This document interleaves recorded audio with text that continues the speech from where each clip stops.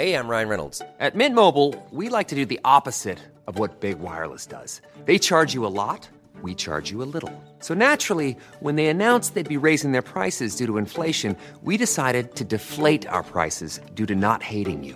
That's right. We're cutting the price of Mint Unlimited from $30 a month to just $15 a month. Give it a try at mintmobile.com/switch. $45 up front for 3 months plus taxes and fees. Promo rate for new customers for limited time. Unlimited more than 40 gigabytes per month slows. Full terms at mintmobile.com. Sprungen ur de värmländska skogarna och utrustad med en knivskarp blick och osviklig känsla för det lilla extra som gör skillnad i en bransch som idag är en hel miljardindustri. Hennes sommeliernäsa och vältrimmade smaklökar tillhör förstås inte bara Sveriges bästa, utan en hel dryckesvärld lyssnar noggrant och låter sig guidas när hon berättar om vin och andra måltidsdrycker. Idag är hon en livsviktig hörnsten i ett team som har en hel mat- och dryckesvärlds ögon på sig.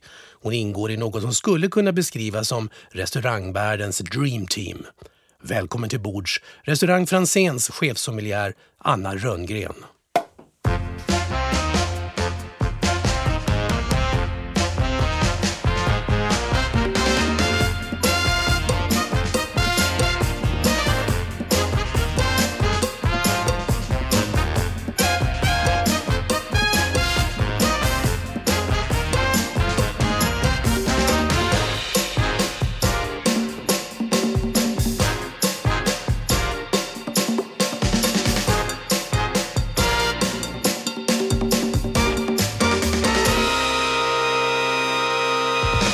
Du lyssnar på Ett bord för två, en podcastsändning från vinguiden.com. Jag heter Mikael Anderkim och som sagt min gäst den här gången Anna Rönngren. Hej Anna! Hej! Du, jag är så glad att du tog dig tid att komma för att vi vet ju att det är bråda dagar omkring dig. Ja, det kan man säga. Det var skönt att få smita bort från restaurangen i några timmar också. Så att jag är väldigt glad att få vara här. Ja, det är det. Vi kan säga för lyssnarna här nu då att när vi träffas vid det här bordet så är det ju då höst 2017, vilket innebär också det att det har varit en hektisk tid med nyöppning utav restaurang Franzén. Det kan man säga. Vi fick ju nycklarna i slutet på augusti. Och sen flyttade vi in hela bohaget och bodde in oss. Och sen slog vi upp dörrarna för gäster för... Ja, man blir lite snurrig med tiden sen när man har jobbat mycket. Men vi drog igång för en vecka sedan ungefär. Ja, det knarrar lite på rösten på det också. Så är det för lite sömn eller är det förkylningsbacillerna som har tagit tag i det? Jag tror att jag har pratat för mycket. Pratat mycket vin. Ja, du har det? Ja. Ja. Jag hoppas ändå att rösten ska hålla för den här timmen tillsammans då. Det blir ju mycket vin och det blir också en hel del fokus på vem du är och så. Jobbar man i mat- och dryckesbranschen så har man ju förstås sniffat upp dig som sagt. Men för den oinvigde, vem är Anna Rönngren? Oj, vem är jag egentligen? Nej, men jag är en exilvärmlänning som har gjort lite allt möjligt under årens lopp innan jag hamnade där jag är idag som chefsommelier på restaurang Franzén. Jag har gjort lite avstickare och jobbat som dryckeslärare bland annat. Jag har jobbat som vinkällaransvarig. Jag har skrivit lite om vin på olika ställen. Varit aktiv i sommelierföreningen. Ja, jag är en vinintresserad värmlänning helt enkelt. Vinintresserad värmlänning. Och vi hör ju det onekligen. Du får bräka på bäst du vill med din värmländska fast du säger att du är exilvärmlänning. Så det är en vacker dialekt onekligen. Varför vin? Ja, det är faktiskt en väldigt bra fråga som jag har ställt mig själv många gånger också. Men det började av en slump egentligen skulle jag säga. Jag hade gått ut gymnasiet och då behöver man ju börja jobba för att få pengar. Och jag hade sommaren efter gymnasiet hade jag gått en bartenderkurs ihop med en kompis. Mest för att jag ville festa på Gotland en hel sommar. Det var väl egentligen mest det. Och sen fick jag mitt första jobb som bartender faktiskt. Jag är ruskigt dålig bartender. Men det var mitt första jobb i dryckesbranschen i alla fall. Och sen när jag kom tillbaka efter den här säsongen då som bartender så behövde jag jobba. Och då fanns det en öppning på Systembolaget i den lilla orten som jag kommer ifrån. Och jag fick jobbet eftersom min mamma kände en som jobbade där, vars son jag lekte med när jag var 3 år gammal. Och då kom hon ihåg mig, hon som jobbade på Systembolaget, tyckte att jag var så trevlig när jag var 3 år gammal. det är bra referens som gick långt tillbaka. Det är så det funkar i Värmland. Och eftersom jag hade också gått då den här bartenderutbildningen så var jag mest kvalificerad. Så att jag fick jobb på Systembolaget. Ja, lite av en slump. Började jobba där, kunde ingenting om vin, visste inte skillnaden på Chardonnay och Riesling. Visste knappt skillnad på rött och vitt. Det enda jag visste var väl vad Lord Calvert var, för att det sålde vi mycket av. Artikel nummer 528 kommer jag aldrig glömma. Titta kvar. Ja, men man är liksom lagd åt det hållet att man inte tycker om att inte veta saker och ting. Och dessutom så var det en sån överdiskbutik, om det finns någon där ute som kommer ihåg dem fortfarande. Så att personalen springer och hämtar det man vill ha. Så att man sprang runt som en yrhöna där inne och sprang och letade. Liksom, eftersom man hade liksom ingenting att gå ifrån när det kom till producenter, etiketter, någonting. Så när man till slut började förstå skillnaden att Chardonnay det är ett vitt vin. Syrah, jag tror att det är röda viner. Då liksom börjar man grotta ner sig, satt och läste tidningarna som låg på personalrummet, så allt om vin och allt vad det nu var. Började bli lite intresserad. När i tid är vi här? Det här är ju 2005. Ja, det är inte så himla länge sedan. Du är ju en ung viol fortfarande. Ja, född 85. Ja. Jag kan själv känna igen mig det där att jag är ju äldre än dig då. Men att just att jag kan ju erkänna för dig som du också säger att jag visste inte riktigt vad Chardonnay var för någonting. Så att jag trodde ju faktiskt att jag hade ingen aning. Jag tror Chardonnay var ett distrikt till exempel i vinvärlden tills jag själv satt med på skolbänken och läste till sommelier och konstaterade, aha, det är inte riktigt så. Nej. Men det är när man sätter sig ner och faktiskt förstår och den här boken öppnar upp sig. Hur häftigt det är med vinvärlden. Det var lite så jag kände också, och till slut blev man ju så pass intresserad att man kände okej, jag behöver nog plugga på universitet. Det känns som någonting som jag vill göra som är bra för mig. Och då följde det sig naturligt att jag hittade utbildningen i Grythyttan där man faktiskt kunde plugga vin på universitetsnivå. Och då sökte jag den och kom in. Hur mycket är i ditt fall tycker du talang eller hur mycket är prestation av att plugga ordentligt? Jag är ju en gammal plugghäst, har alltid varit. Så att det är nog mycket plugg för mig. Inte så mycket naturligt. Nej. Är det fortfarande så när det gäller att förkovra sig i vinvärlden eller dryckesvärlden? Ja, men alltså det finns ju jag är alltid avundsjuk med de som har de här alltså, fotografiska minnena som kommer ihåg en sak de har läst eller någonting de har smakat. Jag behöver nog ha en annan approach till det. Skulle jag ha pluggat det som föll sig naturligt hade jag nog pluggat någonting som innefattar att skriva mer. Det är nog mer det jag är naturligt duktig på. Så att jag har jobbat emot mina naturliga talanger om man så vill. Så att jag har nog fått kämpa ganska mycket. Men jag är en plugghäst. Jag tycker att det är kul att plugga. Så att, det är mycket, att bottna i det man ska hålla på och jobba med och så då. På tal om att bottna, vi sitter runt ett bord. Om jag skulle fråga dig vart du skulle vilja ställa det här bordet någonstans, vart sitter vi nu? Du får välja fritt. Då sitter vi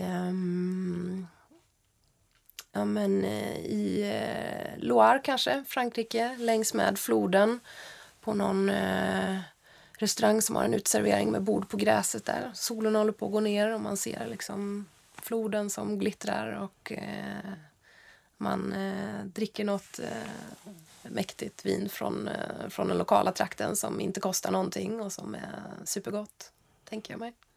Jag flyttar gärna in i den bilden på en gång här. Jag har inte varit i Loire faktiskt. Hur var det att börja jobba i dryckesbranschen och plötsligt också då besöka de här platserna och producenterna och slotterna, inte minst odlingarna? Men det är det som är så fantastiskt att jobba med någonting som man faktiskt är intresserad av också, för att var du än åker, eller åtminstone de ställen som jag väljer att åka till, så kan man ofta kombinera nytta med nöje, för att det är fantastiskt vackra platser, det finns fantastiskt goda viner och god mat, så att man kan liksom lära sig någonting som är bra för jobbet och sen så samtidigt så får man besöka fantastiska platser. Så att när man insåg det så kändes det som man var ganska hemma. Och just Loiredalen och åkt dit, det är magiskt. Ja, jag har förstått det. Blir vinet godare om platsen är vacker? Ja. Du visste vad jag skulle fråga. Ja. Jo, men alltså, har du inte varit med om det någon gång att du har suttit i någon någon vingård någonstans och pratat med vinmakaren och du känner att det här är ju det godaste vin jag druckit i hela världen och så släpar man med sig en flaska hem till Sverige och så ska man bjuda sina vänner om man är exalterad och de tittar på en och liksom, är det god eller vad är det här? Och man bara, nej det var kanske inte så gott. Jag vet. Jag besökte Råndalen här i våras och fick en fantastisk upplevelse där en av producenterna i Pierre Amadieu tog upp oss bland odlingarna uppe på berget där och vinet var fantastiskt och så köpte jag en flaska, tog hem den och sen drack den för 2 veckor sedan. Det var inte samma upplevelse och det hade ju inte med vinet i sig att göra för det var ju fortfarande fantastiskt bra, men jag hade missbedömt återigen den här förstagångsupplevelsen av att stå där uppe bland rankorna och se den här örnpassagen som han pratade om och så i bergssilhuetten. Jag tänker mig att vinet kan bli 40% godare i rätt setting med rätt sällskap, rätt temperatur, rätt väder, alltså allting. Visst är det ju så. Vi ska prata mat, vi ska prata dryck, vi ska prata Anna och det du faktiskt också just nu har som mest omkring det är nämligen ditt huvuduppdrag på restaurang Franzén, för det är ju onekligen så att ni drar en hel världsblickar till er med nyöppnandet också. Men jag tänkte vi kanske ska ta något i glaset också då. Vi ska ju inte låta bordet stå tomt här även om Loire fylls med vin. Men jag blickar och ser något annat på etiketten än Loire tror jag. Vit Bordeaux. Vit Bordeaux? Vi flyttade inte så långt från Loire. Nej, det blir mycket Frankrike. Ja. När katten själv får välja. Ja, är det så? Är det Frankrike som fortfarande är riktmärket? Alltså, jag brukar alltid säga att jag tycker om allting som är välgjort. Men tittar jag på min egen källare så är man väl kanske skyldig till det, men det är så. Det är inget medvetet. Nej. Inget medvetet val så. Man ska inte gå över ån efter vatten som de brukar säga ibland och det gäller väl kanske i sin anledning till varför vissa länder, vissa regioner, vissa producenter håller den höga kvalitet de gör år efter år. Ja, men Frankrike är ju fantastiskt ur den synpunkten att de gör väldigt mycket olika stilar. Så att du skulle kunna välja att bara dricka franska viner och få de flesta stilar till livs. Eller hårdra lite nu såklart. Och det finns många andra länder också. Men man börjar att sluta lite i Frankrike. Någonstans brukar man ju säga det. Att även om man försöker börja lämna Frankrike av någon anledning då, så kommer man tillbaka dit. Och det är lite grann kan jag hålla med dig att det hänger upp. Det är väldigt tydligt vart liksom utifrån regionerna vilken profil de har. Dels att det är så bra gjort utifrån hur druvorna växer, alltså vilken profildruva man har i respektive region och så också. Men historiken inte minst. Precis. Vad är det du har hällt upp då? Jag har hällt upp andra vinet från La Tour Martillac. Så det här heter La Grave Martillac 2015. Så det är från Pessac-Léognan. Och varför har du tagit med det? Ja, men jag gillar vit Bordeaux. jag tycker om att slå ett slag för just vit Bordeaux. Jag är ju på något vis skolad i den gamla klassiska Bordeaux-skolan med Johan Magnusson och sådär.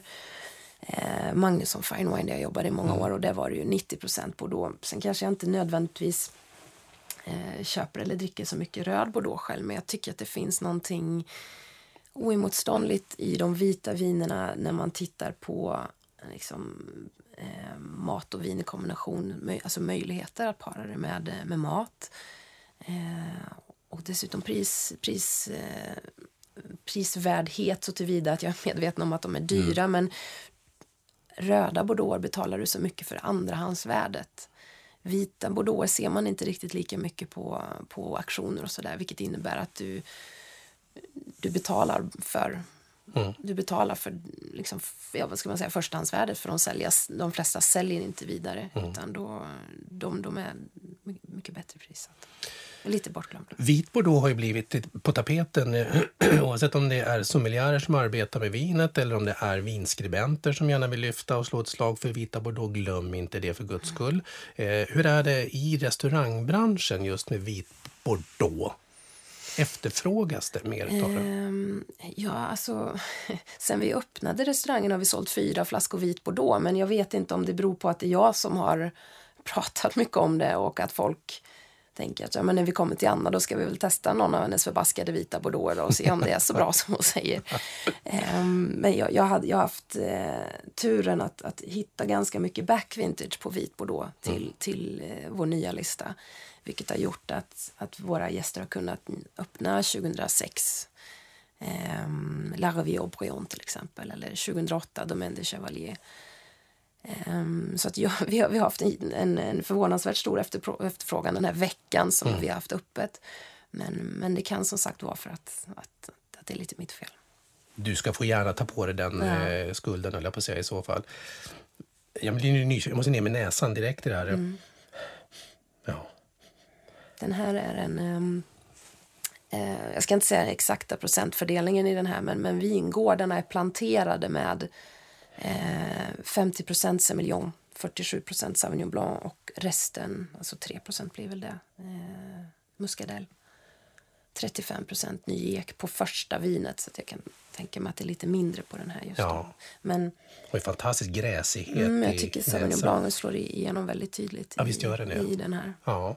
Men inte så där så att den sticker iväg och blir Loire fräsch, utan den har ju det djupet i sig som jag tycker det finns en fat där någonstans också som lägger sig. Sauvignon Blanc tror jag pratar mycket om Sauvignon Blanc också, märker jag, men det är en druva som man ofta glömmer bort hur lagringsduglig den är när den kommer i rätt händer, så att säga. François och Pascal Cotat till exempel, eller Didier Dagenot, om man nu ska prata Loire-dalen igen. Och sen framförallt de vita bordeauxerna som ju kan ligga hur länge som helst. Det är Johan Magnusson på Magnusson Fine Wine som fick upp ögonen för det här, för att han bjöd mig på nu ska vi se, jag tror det var 1985 i Grec, alltså Chateau Duquesnes torra vita. Ja.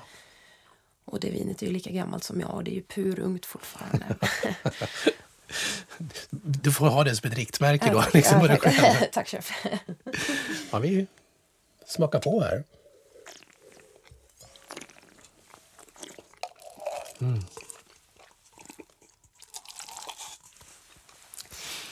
Nu låter jag att du stänker i våra spottkoppar här, och som lyssnar för undrar, men det där låter ju inte speciellt bra. Jo, det gör det. Men det är ädla droppar som åker rakt ner i porslinet här, men jösses vad gott det var. Det är gott. Väldigt ungt, men jag tycker att den här örtigheten gör att den är väldigt tillgänglig i sin ungdom. Men jag skulle vilja se vad som händer om man poppar en 2012 kanske av samma vin. För att jag tycker att även om de är goda unga så vill man ju ha lite ålder på vit bordeaux. Några år åtminstone. Vilken status har vit bordeaux i Bordeaux? Vilken otroligt bra fråga. Det är ju... Alltså, vit bordeaux från Pessac-Léognan har ju liksom... De är oftast mer... Alltså de producenter som gör både röd och vit är ju oftast nästan mer kända för sina vita. Jag tänker Domaine Chevalier till exempel. Tänker du på Chateau Carbonieux så tänker du också direkt kanske snarare på den vita framför den röda. Och Brion gör ju en vit som man får dricka alldeles för sällan, typ aldrig. Så att det är en försvinnande liten produktion så sett, men jag skulle säga att de har en hög status från de bättre slotten. Sen finns ju all den här billiga bulkbordeauxen som varken gör någon gladare eller ledsnare. Nej. Som kanske liksom inte har så hög status. Nej. Men de riktigt stora slotten, det är ju... Ja, och jag tänker det är ju väldigt lätt att man ändå hamnar i skuggan av ett sånt stort varumärke som Bordeaux i sig är. För säger man bara Bordeaux så är man ju redan i sinnesbilden bland de röda vinerna. Så är det ju onekligen. Ska man prata kvaliteter och sånt så är det ju också de stora Premier Cru-slotterna som man hela tiden då lyfter som riktmärken för vad en bra Bordeaux är. Eller inte bara bra, men det är de som producenten antar jag tjänar mycket pengar på också. Visst är det ju så. Du, utifrån... Hur funkar du idag nu när du har fått den här trevliga vita bordeaux i glaset? Kickar matkompassen i dig igång på en gång nu när du ändå jobbar utifrån chefssommelieriet att hela tiden ha koll på vad en matlista eller vad en meny ska innehålla?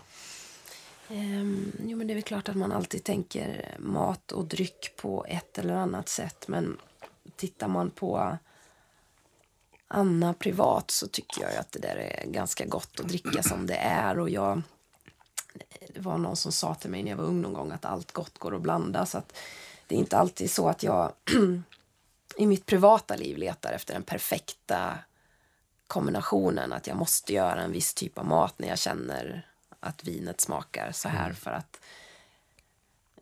är jag sugen på säg tacos liksom, men vill dricka det här vinet så kommer jag ju... Du gör det ändå. Alltså, jag kommer tycka att det är jättegott. Men det är väl klart att skulle jag orka laga mat hemma efter de här intensiva öppningsveckorna så är det klart att man kanske skulle gå på alltså någon ugnsbakad fisk med någon liten smörigare, alltså kanske bara brynt smör till och med. Faktiskt. Brynt smör med lite dill som man bara slänger i det brynta smöret. Eller... Små eleganta smaker som någonstans liksom hjälper till helheten. När det gäller ditt yrkesuppdrag förstås på restaurang Franzén nu då, så här, vi ska komma tillbaka till det. Det låter ju som att vi bara inte ens touchar. Hur kan de sitta nu och prata till snart en kvart och inte ens nämna hur man jobbar med. Tro oss, vi kommer att komma tillbaka till det, men vi ska sätta Anna på menyn först och främst. Ditt första och största vinminne? Jag skulle nog säga att det stammar från min tid på Systembolaget.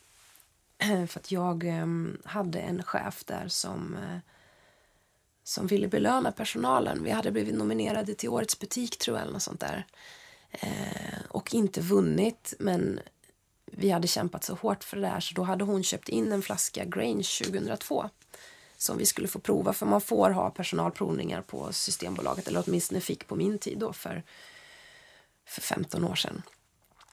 Och då hade hon köpt in den här flaskan och jag hade ju i princip aldrig druckit ett vin som kostade över 200 kronor. Kanske inte ens 150 kronor. Så jag kommer ihåg att vi fick smaka på det där vinet och liksom man kände, gud, kan det smaka så här? Är det sant? Ja. Och sen har man ju druckit både bättre och större och häftigare viner än det sen dess. Men det är väl en av dem, om jag ska prata första liksom stora som man kommer ihåg, så skulle jag nog säga att det var Grange 2002. Då får du några pusselbitar till på plats, som man säger så då.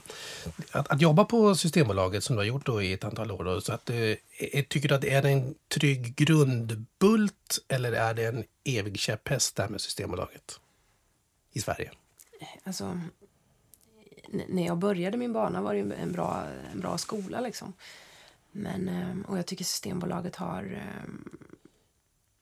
Liksom det är bra att det finns, det ökar tillgängligheten i hela landet. Du kan få tag på samma viner i Grums som du kan få i Stockholm. Men när jag går in på Systembolaget själv och vill köpa något gott så kan jag bli lite knäckt när jag tänker på hur mycket goda viner som jag vet att det finns i Sverige. Jag vet att de finns för att jag köper in dem till min restaurang. Så jag kan köpa dem till Franzén, men jag kan inte köpa dem till Anna. Jag kan tycka att sortimentet skulle jag väl önska att det kunde hända en hel del med. Jag kan tänka mig det där att man kan se det från två olika håll när man jobbar just på restaurang, där du då sitter och har tillgång till att skapa fantastiska dryckesmenyer, och som gäst att komma till det, så kanske jag ju då många gånger tänker att jösses vilket bra vin. Där vill jag ju köpa. Det är nog den vanligaste frågan man får. Finns den här på Systembolaget? Ja. Och då har ju du inte... Nej, för det första har man ju inte riktigt koll på sortimentet. Så att jag får ju alltid krypa till korset och så får jag säga att jag köpt den av en svensk importör. Det kanske går att få tag på beställningssortimentet. Jag vet inte. Ja. Hur tänker du där när du sätter samman en dryckesmeny? Ska det gå att köpa på Systembolaget? Eller vill man vara exklusiv så att du ska dricka här för att komma tillbaka hit igen? Ja, men det är väl klart att jag vill ha exklusiva saker. Och de kvantiteter och de producenter vi köper... Det kanske bara kommer 36 flaskor till Sverige och så får jag köpa alla 36. Jag kanske inte skulle vara jättenöjd om jag hade valt ett vin som gick att få tag på Systembolaget i Grums. Förlåt att jag hänger ut det nu. Jag tycker verkligen om er som jobbar där. Det är bara att jag återkopplar till min egen historia. Ja. Men det är väl klart att jag verkligen strävar efter exklusivitet. Men sen, det är väl inte det första man tittar på, men nej, jag vill väl inte ha Systembolaget. Du är inte så beräknande när du jag vill samman. Ha goda viner. Liksom. Goda viner, ja.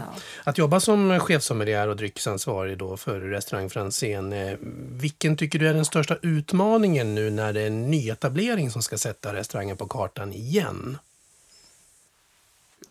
För det var inte så att man slog igen för det gick dåligt.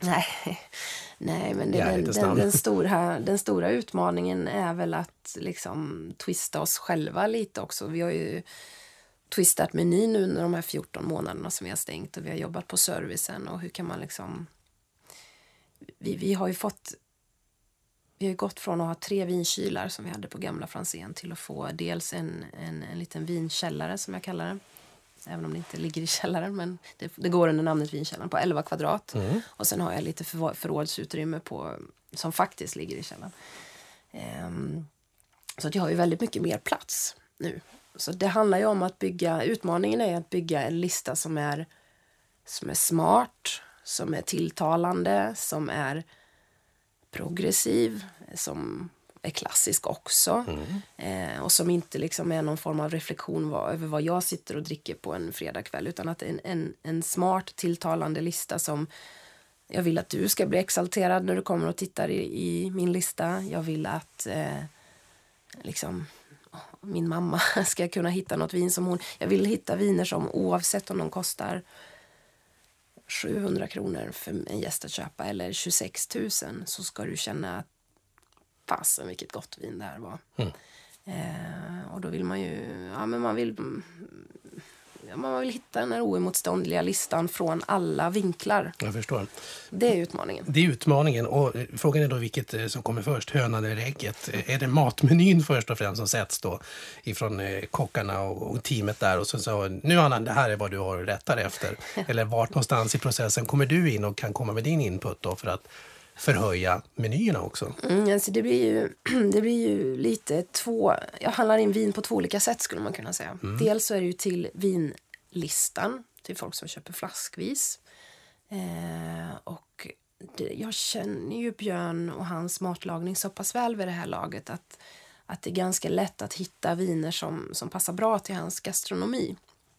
Men sen är det också till vinpaketet där man liksom kanske ska gå in mer och hitta de här punktmatchningarna. Och där sätts ju menyn först definitivt.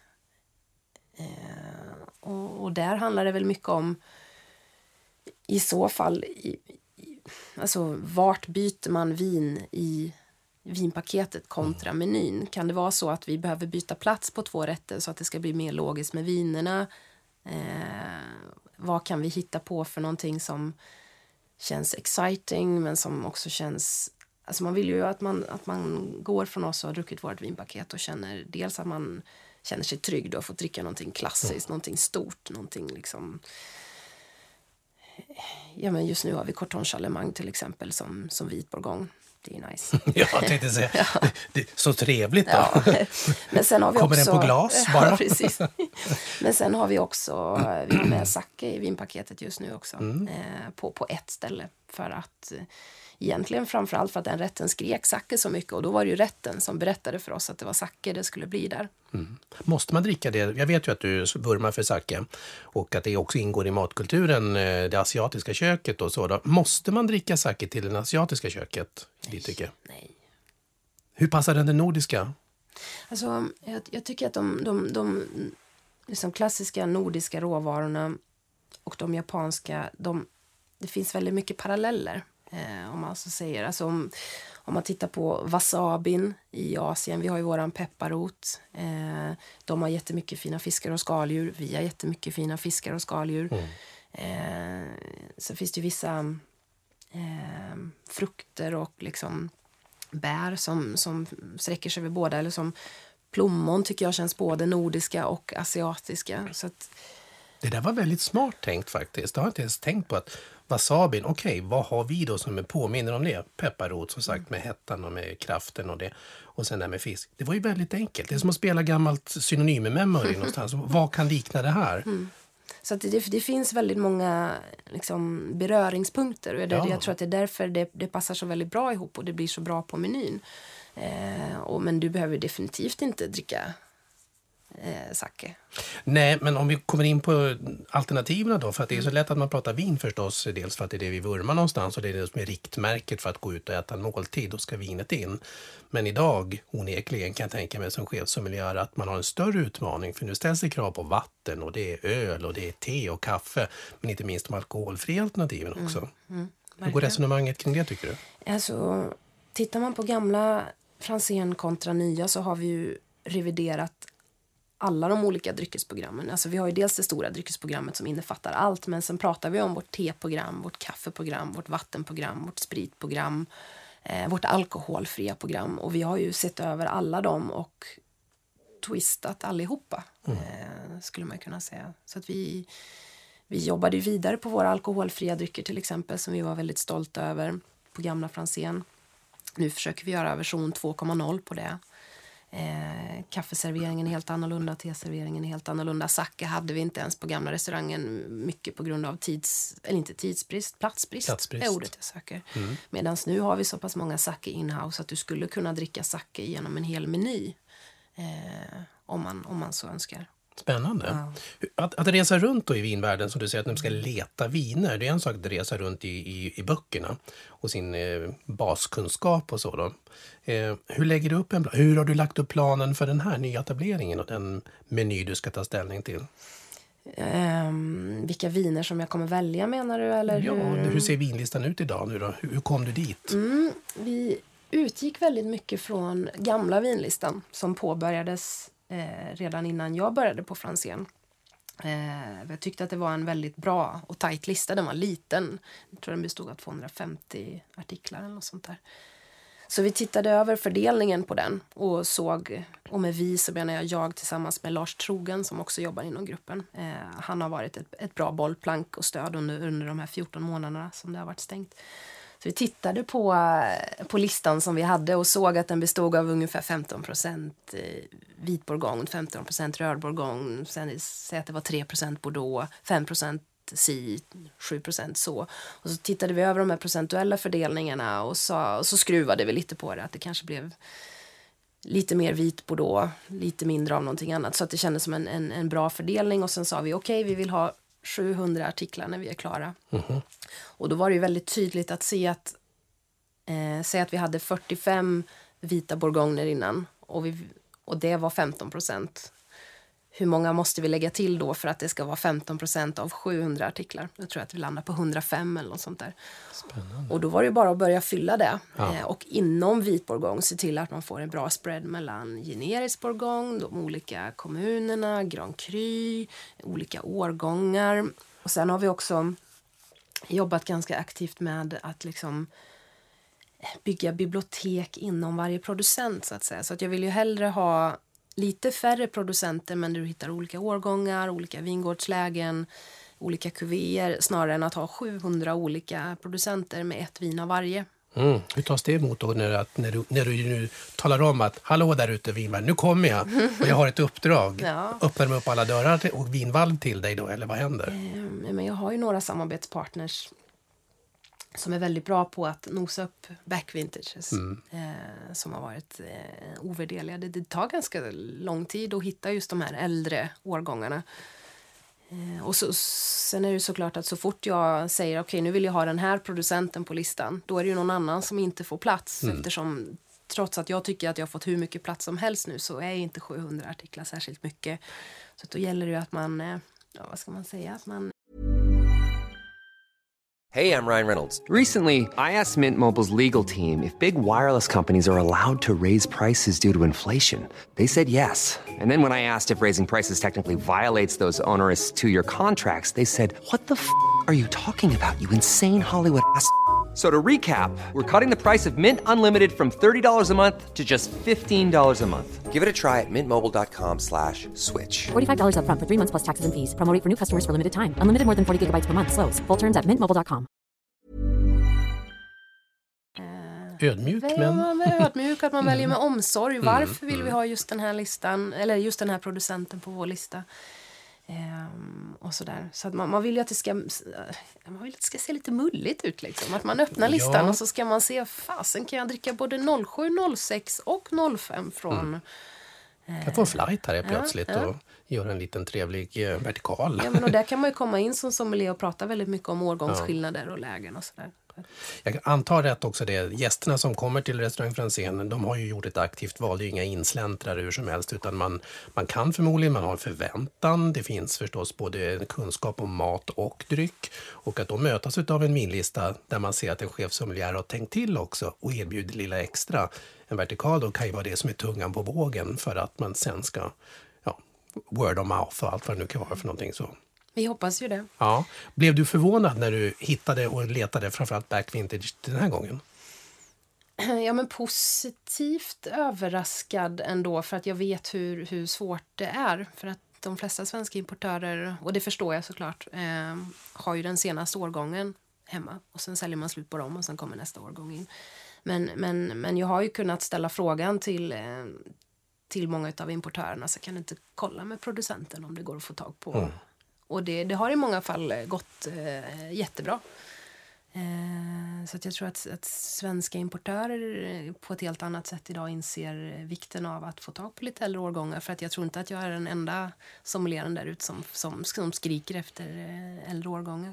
Nej, och i och med att svensk restaurangkultur och statusen på stjärnrestaurangerna i Sverige idag har ju också blivit väldigt höga och har ett högt anseende utomlands också. Vilket gör ju också det att vinpaketen är ju viktiga även för ryktet att vinerna kommer till Sverige. Hur tänker du som chefsommelier där då? När du väl har landat hem då fantastiska viner, allt ifrån back vintage till att det är nya spännande producenter, nya spännande årgångar eller någonting som du känner att nu har jag nosat upp en trend kanske. Eller så. Vill man ha kvar dem i sortimentet då? Eller vill man att alla ska köpa det här nu och dricka upp det här nu då, så att de försvinner?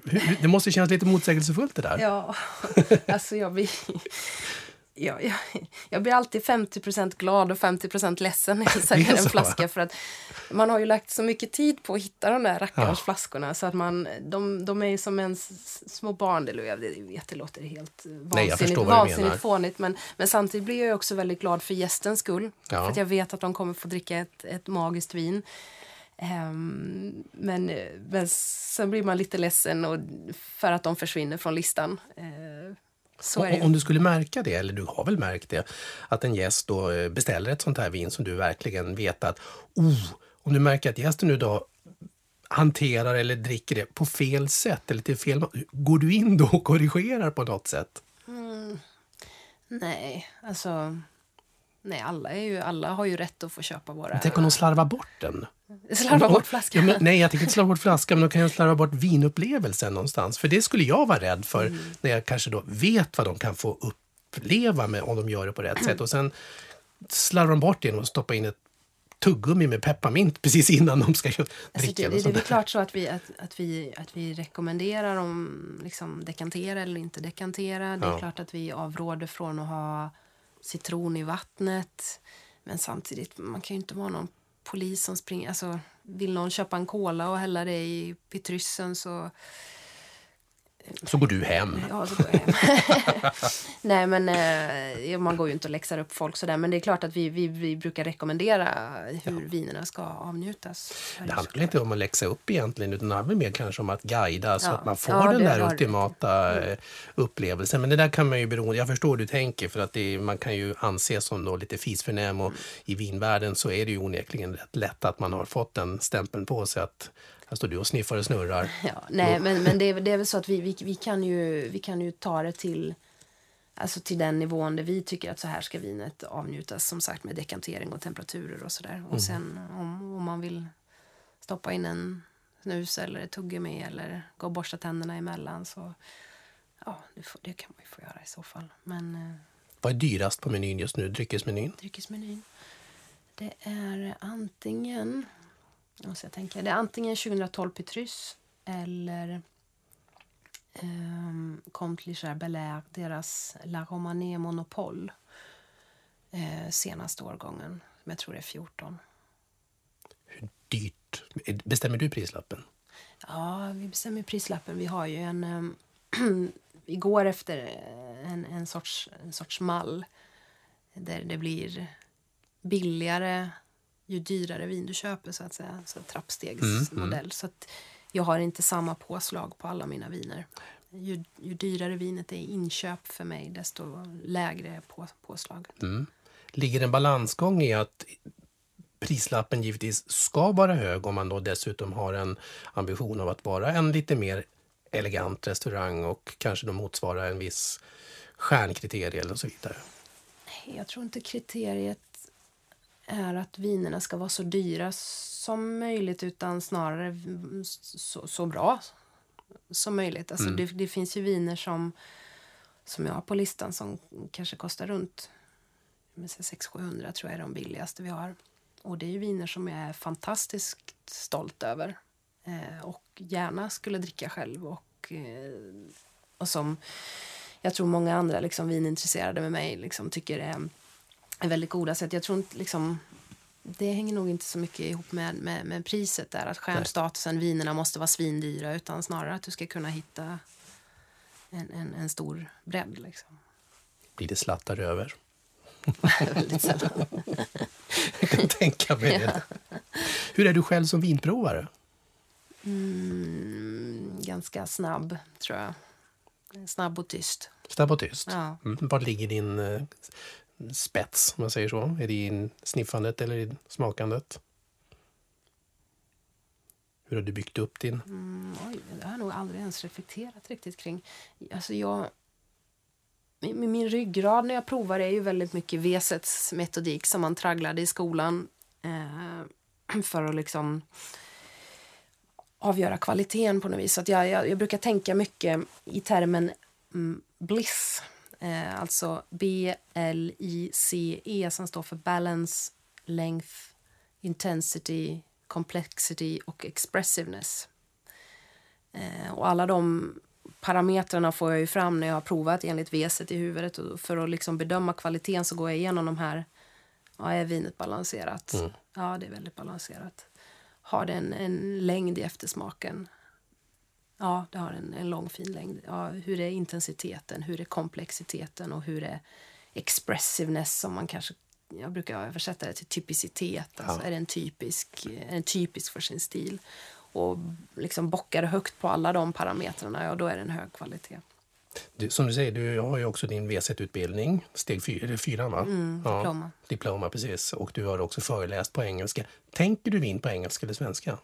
Oj, det är nog en blandning mellan svenska, engelska och värmländska, tror jag. Och värmländska också? Ja, okay. Detta. Det var ju i och för sig kul. Hur låter en beskrivning av lagraven här då, på värmländska? Ja, men den är ju då lite gyllene då, i färgen. Sunnegul. Sunnegul. Ja, nej, men jag tror att travbanesmak här. Precis. Romme. Nej, jag tror nog att vissa termer tänker man på engelska. För att litteraturen man läser ofta är på engelska. Weset-metodiken är oftast på engelska. Och man pratar väldigt mycket engelska sinsemellan i personalen och med gästerna. Så ibland har man ju nästan svårt att hitta vissa ord på svenska. Ja. Ordet för, nu hittar jag inte bara för det, cloves, alltså nejlika. Ja. Den hittar jag måste alltid stå och fundera på det ordet. Men jag hittar det mycket enklare på jag tänkte engelska. Klöver, men det är som sagt, det är lätt att bara täcka Kurt Olsson engelska. Att man översätter rakt av där. Men det är ju nejlika, precis. Ja. Du, min vän, jag tänkte att vi skulle ta ett vin till. Tiden rinner iväg och du ska få äran att öppna den här. Jag tänkte bjussa dig. Gud, vad tung den här flaskan. Det var en riktig pjäs det där. Jag tänkte komma in med rosé till dig. Det är du väl helt rätt i. Jag gör det, va? Jag har faktiskt den här producenten men inte just det här vinet på listan. Vi har 2 roséer. För det är nämligen det som är min tanke med det där. Att själv så vurmar jag gärna för att rosé är ett året runt vin.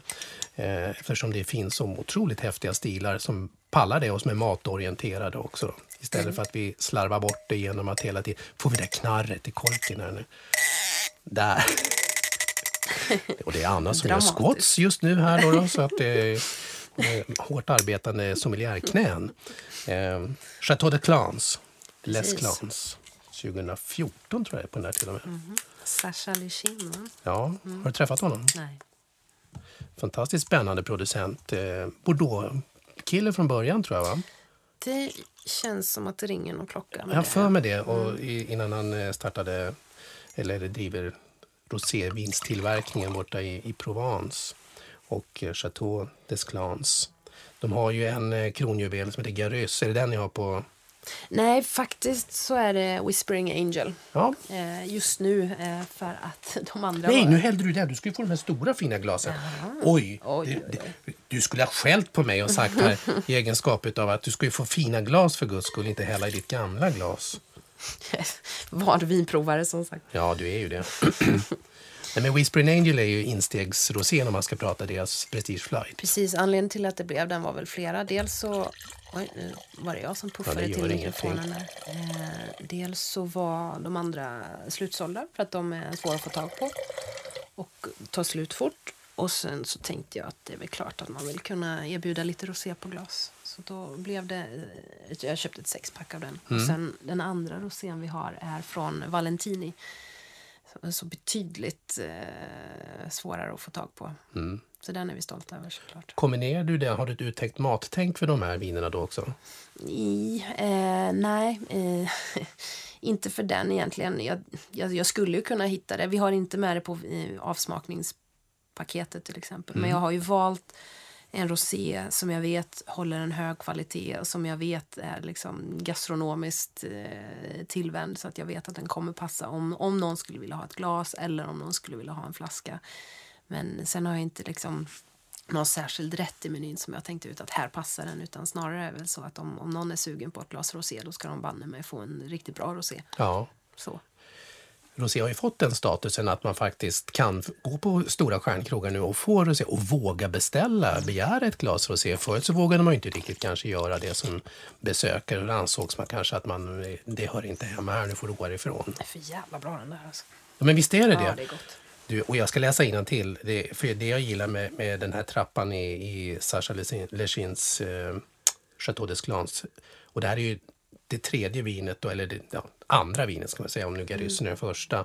L'Esclans, det är ju det att 90% free run juice och 10% försiktigt pressad juice, så blir det vin. Och sen ligger de då på stora franska ekfat, nya gamla, i ett helt år. Och sen så ligger det 10 månader på ekfat under batonnage dessutom, vilket innebär att man rör om hela geggan där för att få till komplexiteten. Och så att det här är ju inte bara ett rosévin. Nej. Nej, det är väldigt... Är du som får samtal här nu? Ja, det är nog chefen som surrar. Man borta därifrån i 5 sekunder. Ja. Nej, men det är så häftigt. Och ner på näsan så, visst, den har ju hela den här både örtigheten och fruktigheten och typiska rosétoner, men man känner ju redan i näsan att det här är något som man förmodligen får en ganska stor vinupplevelse av när man tar det i munnen. Jo, men apropå det vi pratar om med komplexiteten. Man känner det ju väldigt tydligt på nosen att det är liksom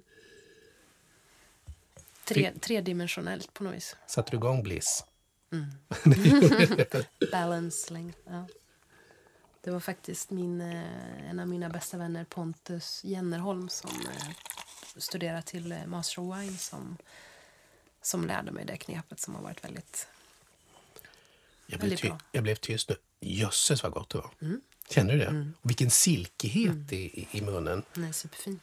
Det är riktigt superfin. Jag kan säga att för er som lyssnar, ni kan gå in kika på vår hemsida här också, då, så ser ni. Det här vinet kan man ju faktiskt beställa på system eller via beställningssortimentet. 495 kronor kostar en sån här flaska. Men det är ju ett jättestort vin för en jättebillig peng. Verkligen. Synnerhet om ni som går och handlar på vanliga pizzerior och tycker att nu bordsvinet kan man betala 500-600 kronor för. Men sen drar man öronen åt sig när man kommer till Systembolagshyllan. Jag tror att ibland så blandar vi ihop begreppet prisvärdhet lite i Sverige. Att man tänker att prisvärdhet lika med att det ska vara billigt. För ofta så när man ser man pratar vin i tv och sådär, jag vet ju att de har ju fått uppifrån att de inte får rekommendera så dyra viner, utan det ska kosta max 100 kronor. Ja. Och så pratar man om att det är prisvärt, och så sitter man hemma och tittar på det där och så tänker man att prisvärt lika med billigt. Men ett sånt här vin som ändå kostar mycket pengar kan ju fortfarande vara prisvärt. Verkligen. Visst är det ju så. Så är det. Du, min vän, nu tänkte jag att vi skulle få sätta fokus lite grann på det som jag tror är en hel värld. Om inte annat, om ni lyssnar nu på 3 år framåt och ni skulle göra programmet, då har ni ett facit. Men restaurang Francén nu då. 2-stjärnig i Michelin och högt placerad på, vad heter den där topplistan? Pellegrinos 50 best. Pellegrinos 50 best, ja. Och så väljer man att stänga igen butiken för att ta ett omtag och nu då nyöppna. Galet eller modigt? Måste det ena utesluta det andra? Bra svar. Behöver det inte göra. Hur har det varit själv att landa i det beslutet och sen också nu då ta sats mot det här och nu faktiskt också ha öppnat? Alltså man kan ju säga nu när man faktiskt står här och vi äntligen har öppnat. Det var ju 14 månader lite drygt som vi hade stängt. Och jag har ju suttit med i ledningsgruppen och planerat allt det här. Och man är ju väldigt glad att man är igenom hela den här planeringsfasen och sådär. Och att vi faktiskt står här nu med en riktig restaurang och riktiga gäster och riktig mat och riktiga viner. Men att landa i det här, ja det kanske man gör då om 3 år när vi har facit. För det har varit en väldigt intensiv period. Även när det var stängt så var allting väldigt intensivt. Men det kändes som att det var rätt beslut att stänga restaurangen. Allting har varit värt det nu när man ser tillbaka på det. För att gamla restaurangen kände vi att vi hade nått så långt man kunde komma på något vis. Och jag har varit inom företaget i 2 år ungefär, men det finns ju de som har varit där betydligt längre och det fanns inte så mycket mer utmaningar som man kunde liksom komma på i den nya lokalen. Och det är väl mycket därför vi bytte. Vi behöver utmana oss, vi behöver förbättra oss, vi behöver liksom ta det till den nivån vi vet att vi kan, men där den gamla lokalen hindrade oss på något vis. Och då tar man ett proaktivt beslut i det fallet.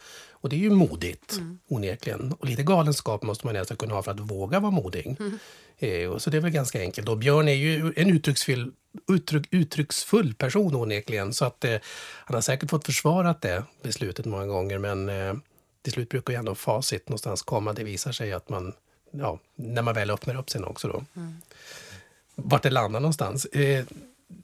Jag tänker på han som kock och chef och ledare, det vet vi. Det gick en fantastisk dokumentär på SVT för ett antal år sedan. Jag tror ni är kvar fortfarande på SVT Play. Jag tror att Hunger eller Hunger. De har börjat göra reklam för den igen, såg jag till och med. Hunger eller Hunger, man ska säga, där man fick följa bakom kulisserna onekligen hur det växte fram. Både samarbetet men också hur man separerade Franzén Lindeberg i slutändan och så också. Då. Så att han är ju van att stå där framme som den ledare han är också. Då får man ju vara beredd på om det blåser motvind eller medvind. Hur ser matvärlden på ert nyöppnande och sånt? Finns det en förväntan där ute som ni kan känna när ni jobbar med den? Ja, det skulle jag säga. Vi är ju väldigt aktiva på sociala medier allihopa och man är ju väldigt nyfiken och ute och läser kommentarer och liksom följer liksom diverse konton och kockar och liksom restaurangmänniskor och den responsen som vi har fått hela året och liksom det trycket och de förfrågningarna, så har man ju förstått att det finns, alltså internationellt så är ju folk väldigt nyfikna på vad 17 det vi håller på med. Och det är ju superhäftigt och framförallt nu när det faktiskt har börjat komma riktigt mycket bilder på Instagram, för jag var inne och kollade häromdagen och se vad våra gäster har lagt upp och man läser våra gästers kommentarer, deras vänner och sådär. Och det har vad heter det, smalt på ganska bra. Ja. Ni nyöppnade 30 augusti och det var ju fullbokat hela direkt alltihopa. Hur många platser har ni idag? 23. Ja, så det är inte så att det plötsligt blev 123 platser utan det är fortfarande väldigt exklusivt att ta sig dit. Och det är väl också det som är någonstans fortfarande känslan kring restaurang Franzén, att det är elitsatsning, att det är exklusivitet, att det finns en elegans. Sveriges dyraste restaurang pratar man också om. Och då kanske inte alla om att gå dit och äta utan kanske helheten nu med investeringarna i det också. Men en mix av det någonstans. Är det viktigt att man har den, vad ska jag säga, imagen omkring sig för er? Inte att ni har det. Ja, jo men det tror jag väl. Vi tycker om att ha den bilden av oss. Vi tycker om att ha blicken på oss och vi kanske är lite kaxiga själva och sådär. Så att vi är där vi vill vara. Teamet är taggat. Vi pratar ju ofta om vårt motto One Team, One Dream. För att vi gör ju inte det här för att uppfylla Björns dröm riktigt. Utan det här är ju allas vår dröm. Annars skulle vi ju inte lägga ner all den här tiden. Utan det har på något vis, Björn är motorn och han är liksom hjärtat i företaget och den som är anledningen till att vi är här. Men det är ju vi som vill framåt. Och det är vi som vill liksom nå alla de här målen som vi sätter upp för oss själva. Och sådär. Och det är vi som vill ha blickarna på oss. Och din roll som chefsommelier, som jag sa inledningsvis, du är en av de viktiga 4 pusselbitarna när man ska prata hörnstenar. Så att det är klart att det är ett team. One dream, one team som ni pratar om. Och det påminner väldigt mycket om den målinriktade förberedelse som man har också i idrottssammanhang inför stora mästerskap eller stora liksom finaler, inte minst världsrekord och allt sånt där. Så att man får ju samma, nu jävlar ska vi visa dem känslan, liksom att belöningar och prestige och sånt.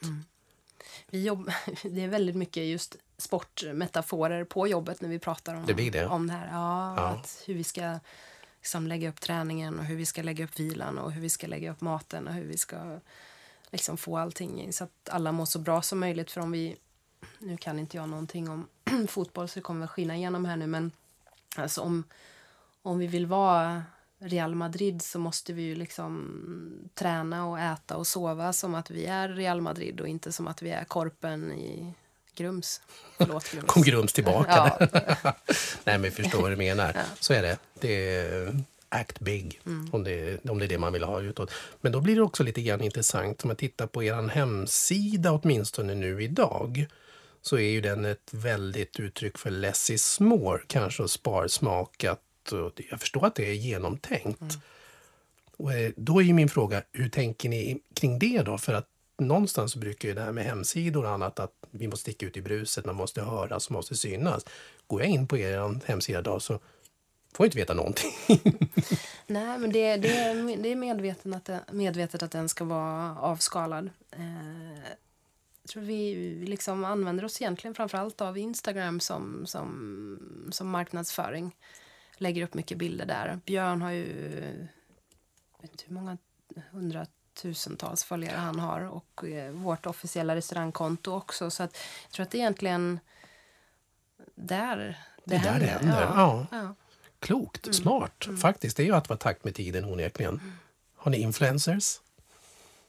Influencers, det är de här nya begreppen som jag knappt har koll på. Nej, och jag kände mig hipp när jag drog iväg. Jag tänkte, och så satt jag nästan och fiskade och så här, wow, han hade koll på läget. Gud, så dumt. Ja, vi konstaterar att det är på de sociala medierna i alla fall, det är där man kommunicerar med sin publik på så vis. Vi har ju ett väldigt duktigt team som tar fantastiskt fina bilder. Och det är mycket bilder och det är rörliga foton och filmer och sånt där också. Så ja. Att, Anna, tiden rinner iväg och jag tycker det är jättetråkigt. Jag har massor med frågor kvar. Dels som man skriver, men så kommer det ju fram en hel del. Och jag vet i alla fall att jag skulle vilja fråga, hur är du själv i köket till att börja med? Okej. Okej. Ja. Jag tycker att det är roligt att laga mat när jag är utvilad. Annars så kan jag tycka att det går lika bra att äta en macka och gå och lägga sig.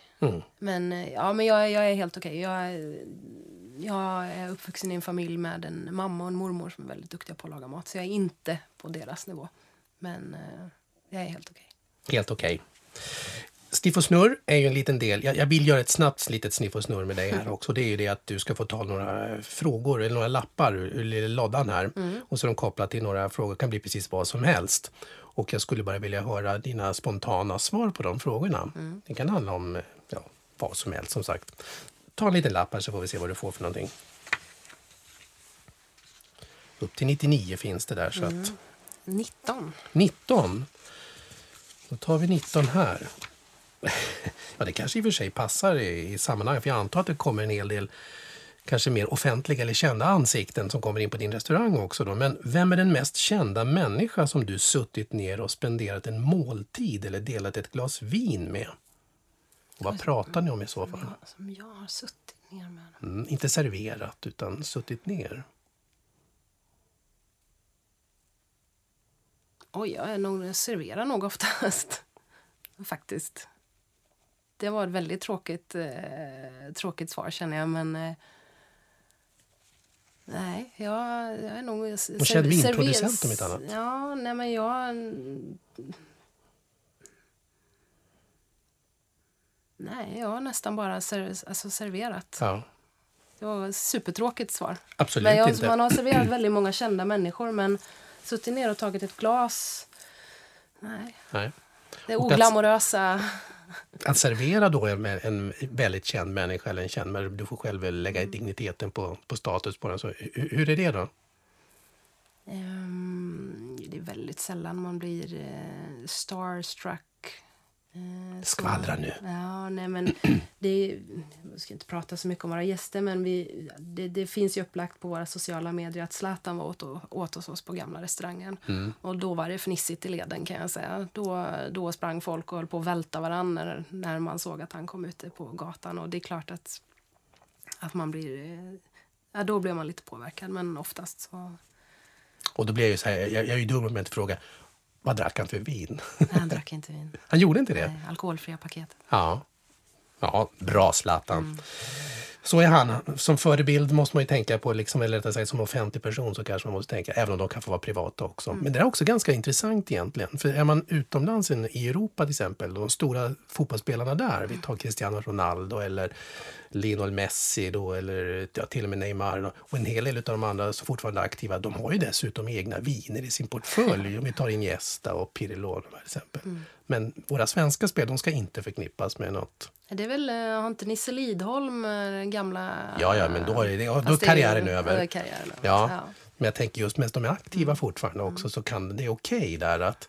Jag sitter fortfarande och väntar på att Cristiano Ronaldo kommer ut någon Madeira-viner. Det vore ju korkat annars eftersom man är deras, eller hur? Svennis, på tal om Torsby. Han har ju viner också. Har han? Ja. Sven heter de. Kort och koncist. Kort och koncist, Sven. Då är det något Nero Tavola vin som han kör på och sånt också. Får se om du hittar det någonstans. Ta en sista fråga. Jättebra fråga, jag tänker ställa den i alla fall. 33. Musik som ej spelas utan bara finns nedskriven på noter. Den existerar ej om den inte spelas, som sagt. Det är bara noter. Hur är det med vin, tycker du? Måste den drickas för att den ska uppskattas? För många tycker ju annars att tjusning ligger i ägandet, konstverket eller drömmen. Hur ser du på det? Jag tror att det ligger väldigt mycket i vetskapen att man har en flaska. Alltså jag jobbade ju i en vinkällare i många år och man såg de här fantastiska samlingarna som folk var så stolta över och de visste att de fanns där och jag vet inte hur många av dem som faktiskt avsåg att dricka sina viner. Och jag tycker att det finns en tjusning i att tänka på de få viner som jag har i mitt innehav också. Att jag en dag ska få dricka dem. Och vem kommer jag dricka den med och vad kommer vi äta och vad kommer det vara för dag? Så ja, mycket av tjusningen med vin ligger i själva flaskan även långt innan man dricker den. Ja. Verkligen. Jag tycker det är häftigt med just, det är en bra liknelse det där, att musik finns ju bara på ett papper, om du inte spelar den så hörs den inte, då vet man inte vad det är. Så att det är lite häftigt så. Vad har hänt i våra glas under den här timmen? Ja, men du hällde ju ut din. Du får sniffa i mitt som står kvar om mitt annat då. Vi börjar med ditt vita Lagrave. Mattiak. Det så tycker jag att örtigheten är fortfarande otroligt tydlig, men det känns som att den har bakat in sig lite mer i övriga komponenterna i vinet. Jag tycker det har kommit en fruktighet som har blivit en mogen fruktighet som har klivit fram. Verkligen. Bakom den här gräsigheten, nörtigheten som var. Jag smakar i mitt glas också eftersom du får väl ta på kanten. Nu ska jag säga nu i det här podcast, så det syns ju inte då, men jag måste ju säga det att sällan, eller vi har aldrig hittills i den här podcasthistorien Ett bord för två haft så enormt vackra röda läppar mitt emot här. Och det kan jag ju säga. Det var läckert. Jag säger det, jag ska inte säga att jag själv önskar att jag hade haft samma röda läppar. Och det är inte rödvinsläppar utan är det trademark? Det har väl blivit det lite grann. Det är alltid samma färg och samma nyans. Och ofta när jag inte har det på så brukar folk komma och fråga varför jag inte använder det. Och många undrar varför jag inte har det när jag jobbar. Men det är of obvious reasons så har jag inte smink när jag jobbar. Så kan det ju vara. Och ni som undrar vad sitter gubben, vad sitter han och pratar om här borta. Gå in sök på Anna Rönngren på YouTube-kanalen. Kolla på Franzén-filmerna. För där finns det en jättefin presentationsfilm som du gör. Där du berättar om sommelier och hur ni har byggt wine. Ja, jag är jätteimponerad av din fantastiska engelska med uttalerna och flawless. Och det är hakat lite någonstans. Men det är så bra. Där jobbar ni ju bra med det i sociala medier. Ni har splätt in jättemånga bra filmer också. De blir väldigt fina. Man känner sig lite obekväm och mina kollegor har skrattat ganska gott åt min film. Jag tycker att jag Nej, du är jättebra, Anna.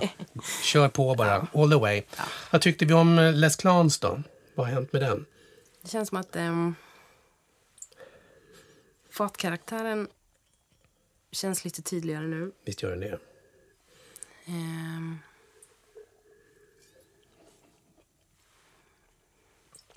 Alltså, det är otroligt trevlig alltså.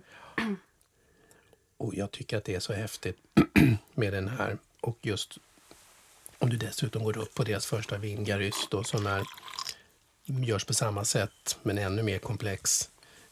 Blundar man och inte riktigt vet vad det man har, så skulle man kunna tro att man är i ett Meat Bourgogne någonstans. Det känns burgundisk i stilen. Visst gör den det?